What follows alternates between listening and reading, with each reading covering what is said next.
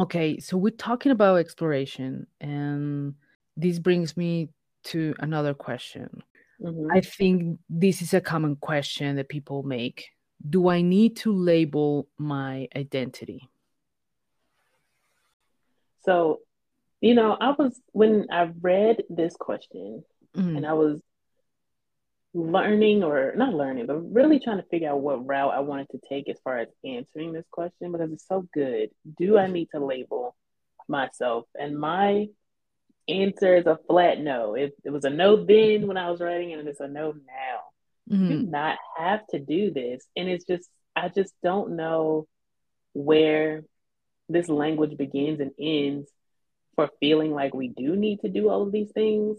mhm, Um, where we do feel like we need to put ourselves in any type of box. But I fell victim to it as well. Like I think I'm bisexual. I think I'm this. When we're mhm. all evolving people every day, no day is the same as yesterday. So you're forever. That title is forever going to be changing. Even if I say that I'm a lesbian and someone else says they're a lesbian, Mhm. it means two different things. Yes. Um, they could be like a little farther along on the spectrum than I am, but I still identify that way. So I don't think that labels are necessary Mhm. um to still live a fruitful life. I really don't. Yeah. It makes me think sometimes how we relate a degree of responsibility to certain labels. Like, Mhm. I cannot do this or I cannot act like this because I am this person. And Mhm. I sort of remember a while ago, like after coming out and joining the community, I saw a lot of people that came out as either gay or lesbians. So they went through the whole struggle that it was to Mhm. come out to their families and close friends. And then questioning whether or not they were maybe bisexual or pan or something else, another layer, because it was like, Mhm. do I want to come out again to Mhm. this community? Now I'm accepted on the community under this label, and I'm pretty sure I'm gonna be rejected again. So it was like coming out from one closet to get into another closet, and it was just adding these things, and it's because there's links to these responsibilities that somehow became linked to the label that you take, and I feel sometimes it develops a lot of pressure in people.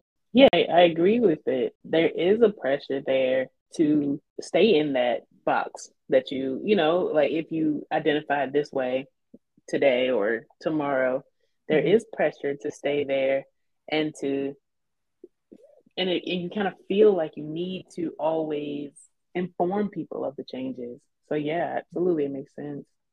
But that's what I was questioning. I'm like, I don't know where that comes from, where that need to, like, where does it end? Where does it begin?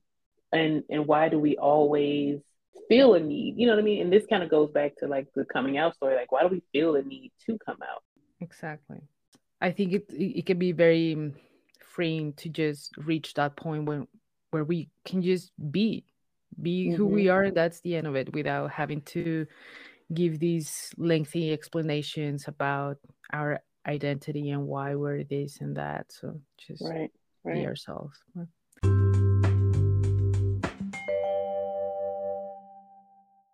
So I have another question. Let's say Yeah.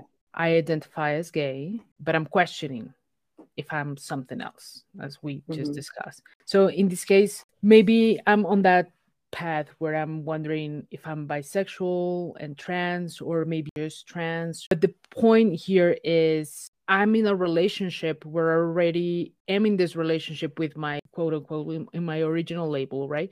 Mm-hmm. How do I go about coming out to my partner? And do I need to come out to my partner, or is just something that is mine? Yeah. So this is a good question. And I like it because my wife and I have had these conversations before. Mm, When we were first dating, I don't know what her label was actually, or if she had one.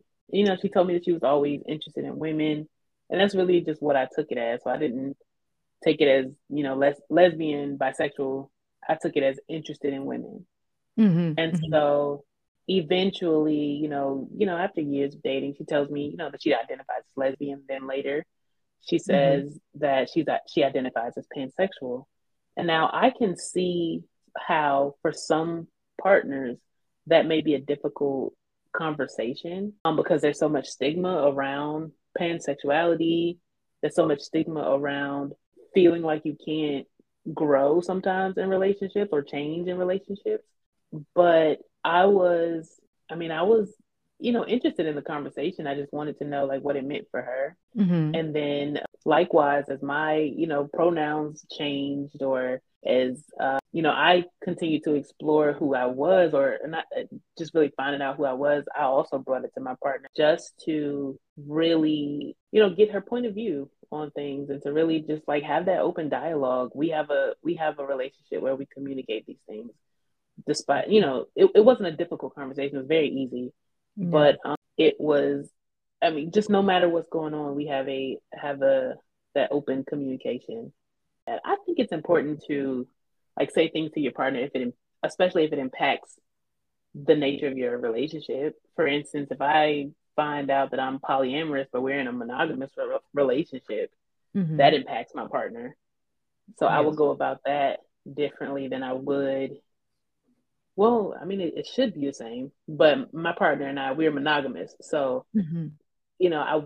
there would be some pressure there if I told her that I'm polyamorous and that I want to, date other people. That would be a more difficult conversation, for us. But I think it is important to have a conversation with your partner if it impacts the nature of your relationship, for sure. Yeah. Yeah. I think there's certain things that go with the relationship dynamic that are Mm-hmm. needed, like being poly versus monogamous, or maybe being asexual. And then if your partner isn't, it's like, where do we find each other in between, and make sure that the boundaries are clear, and that we both parties can actually connect or decide if it's something that might be a deal breaker as soon Right. as possible, right? Before you Right. invested a lot emotionally. The other thing is like, if let's say me and my partner identify as lesbians, right? Mm-hmm. And at some point, my partner is questioning whether it's bi or pan, and I start to really freaked out about it. Maybe look into the why am I feeling like this, because probably it's my own insecurities, stereotypical beliefs, perhaps, like, oh, you're gonna cheat, you're gonna find someone like this, and Mm-hmm. things like that that are not related. If my partner comes out to me, for one, it's like having this communication, this understanding, this compassion. And Mm-hmm. if I feel weird, question first what kind of insecurity I might be tapping in. Yeah. That's very true. That's very true. And it can be from an insecurity why you may feel some type of way. That's why I definitely want to speak from a healthy point of view where it was no issue with my partner and I, really having those conversations about anything changing, Mhm. because we don't have those insecurities. We've worked through all of those things. And so I like that you touched on it because not everybody is where I am. And some Mhm. people want to be where I am. And that is important because if you do have an issue with your partner, their sexuality changing or their status changing or anything like that, it could be from an insecurity that you have, feeling like people may cheat on you or that your partner is going to do something that you don't like. I agree. Talking about that, talking about relationships and how people aspire to be in a level of a relationship and might not be there yet. But I Mm-hmm. always think it's great to want it to work on a relationship. I was wondering if you can share some advice on how can I foster good communication with my partner, or do things like discussing needs and wants, reaching agreements, and establishing boundaries, things like that that might be useful. Yeah. So there needs to be a safe space. And that safe space can be verbally. There can be, and by verbally, I mean maybe you and your partner can sit down and have a conversation and say, look, when I say tennis ball, that's when I need time for us to really just speak because things have gotten a little, too far for me. Hmm. And that's how you create a safe space. verbally. Now, physically, you can also create a safe space and say, like, this room, anytime I go into this room or this area, this is where, I need to be to create a safe space for myself. We need to talk as a couple. We need to come together and work things out. That's one way to improve communication with your partner. And that's something that we do in our relationship. Like I'll talk about it on Instagram, like, when we need a little more attention from the other person, we'll say that our quote unquote love tank is low. Mm. And so for us, that is just code for like, all right, what do you need? Like, let's Mhm. get it done. Let's go to the coffee house. Let's make a fort, and watch some TV and under the fort or something just cute Nice. and just really creating that safe space for your partner. So yeah, that's something that we do. And also like recognize if you have a partner who's willing to do that. Because if you don't, then it's not possible to foster this type of communication. Yeah. Like that's Totally. some things that we have to that happen in our community, where we kind of hold on to things that aren't healthy, that aren't good for us. And we've got to break that cycle as well. Yeah. I think it's very important. At the end of the day, you want to create this safe space for your partner, but they need to want Hmm. same time. Intent is important in both parts. So if someone is like walls up and I don't care about communicating with anyone, it's going to be very difficult to reach this level, right? Very Right, difficult.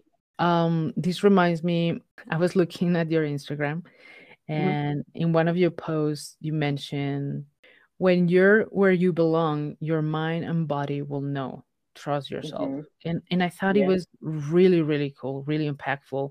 And I was wondering if you have suggestions on how to be more in tune with our bodies and know that, despite when our body tell us this is very healthy, this is good for you, this is the right space, and when it's like, maybe you should try something else. This is not the right place, the right person, or anything like that. Yeah.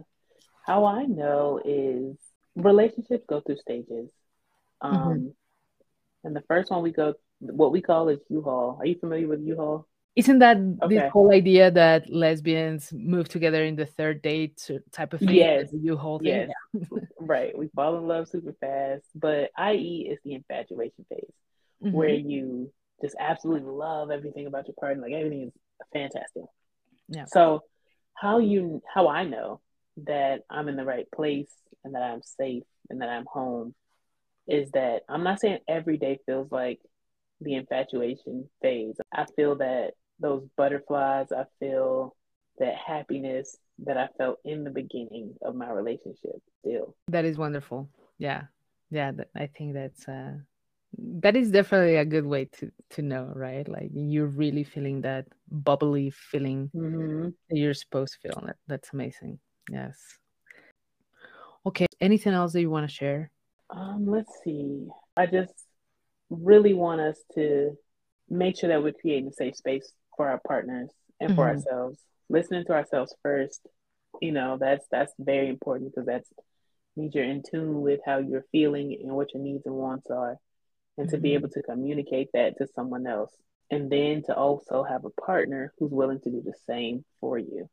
And so that's really what I want to get across. It's the most important thing to have relationships, have lasting relationships. Yeah, thank you so much.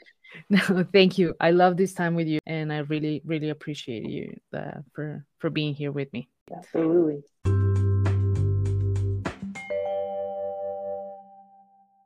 In case someone missed it or anything, where can people find you on Instagram?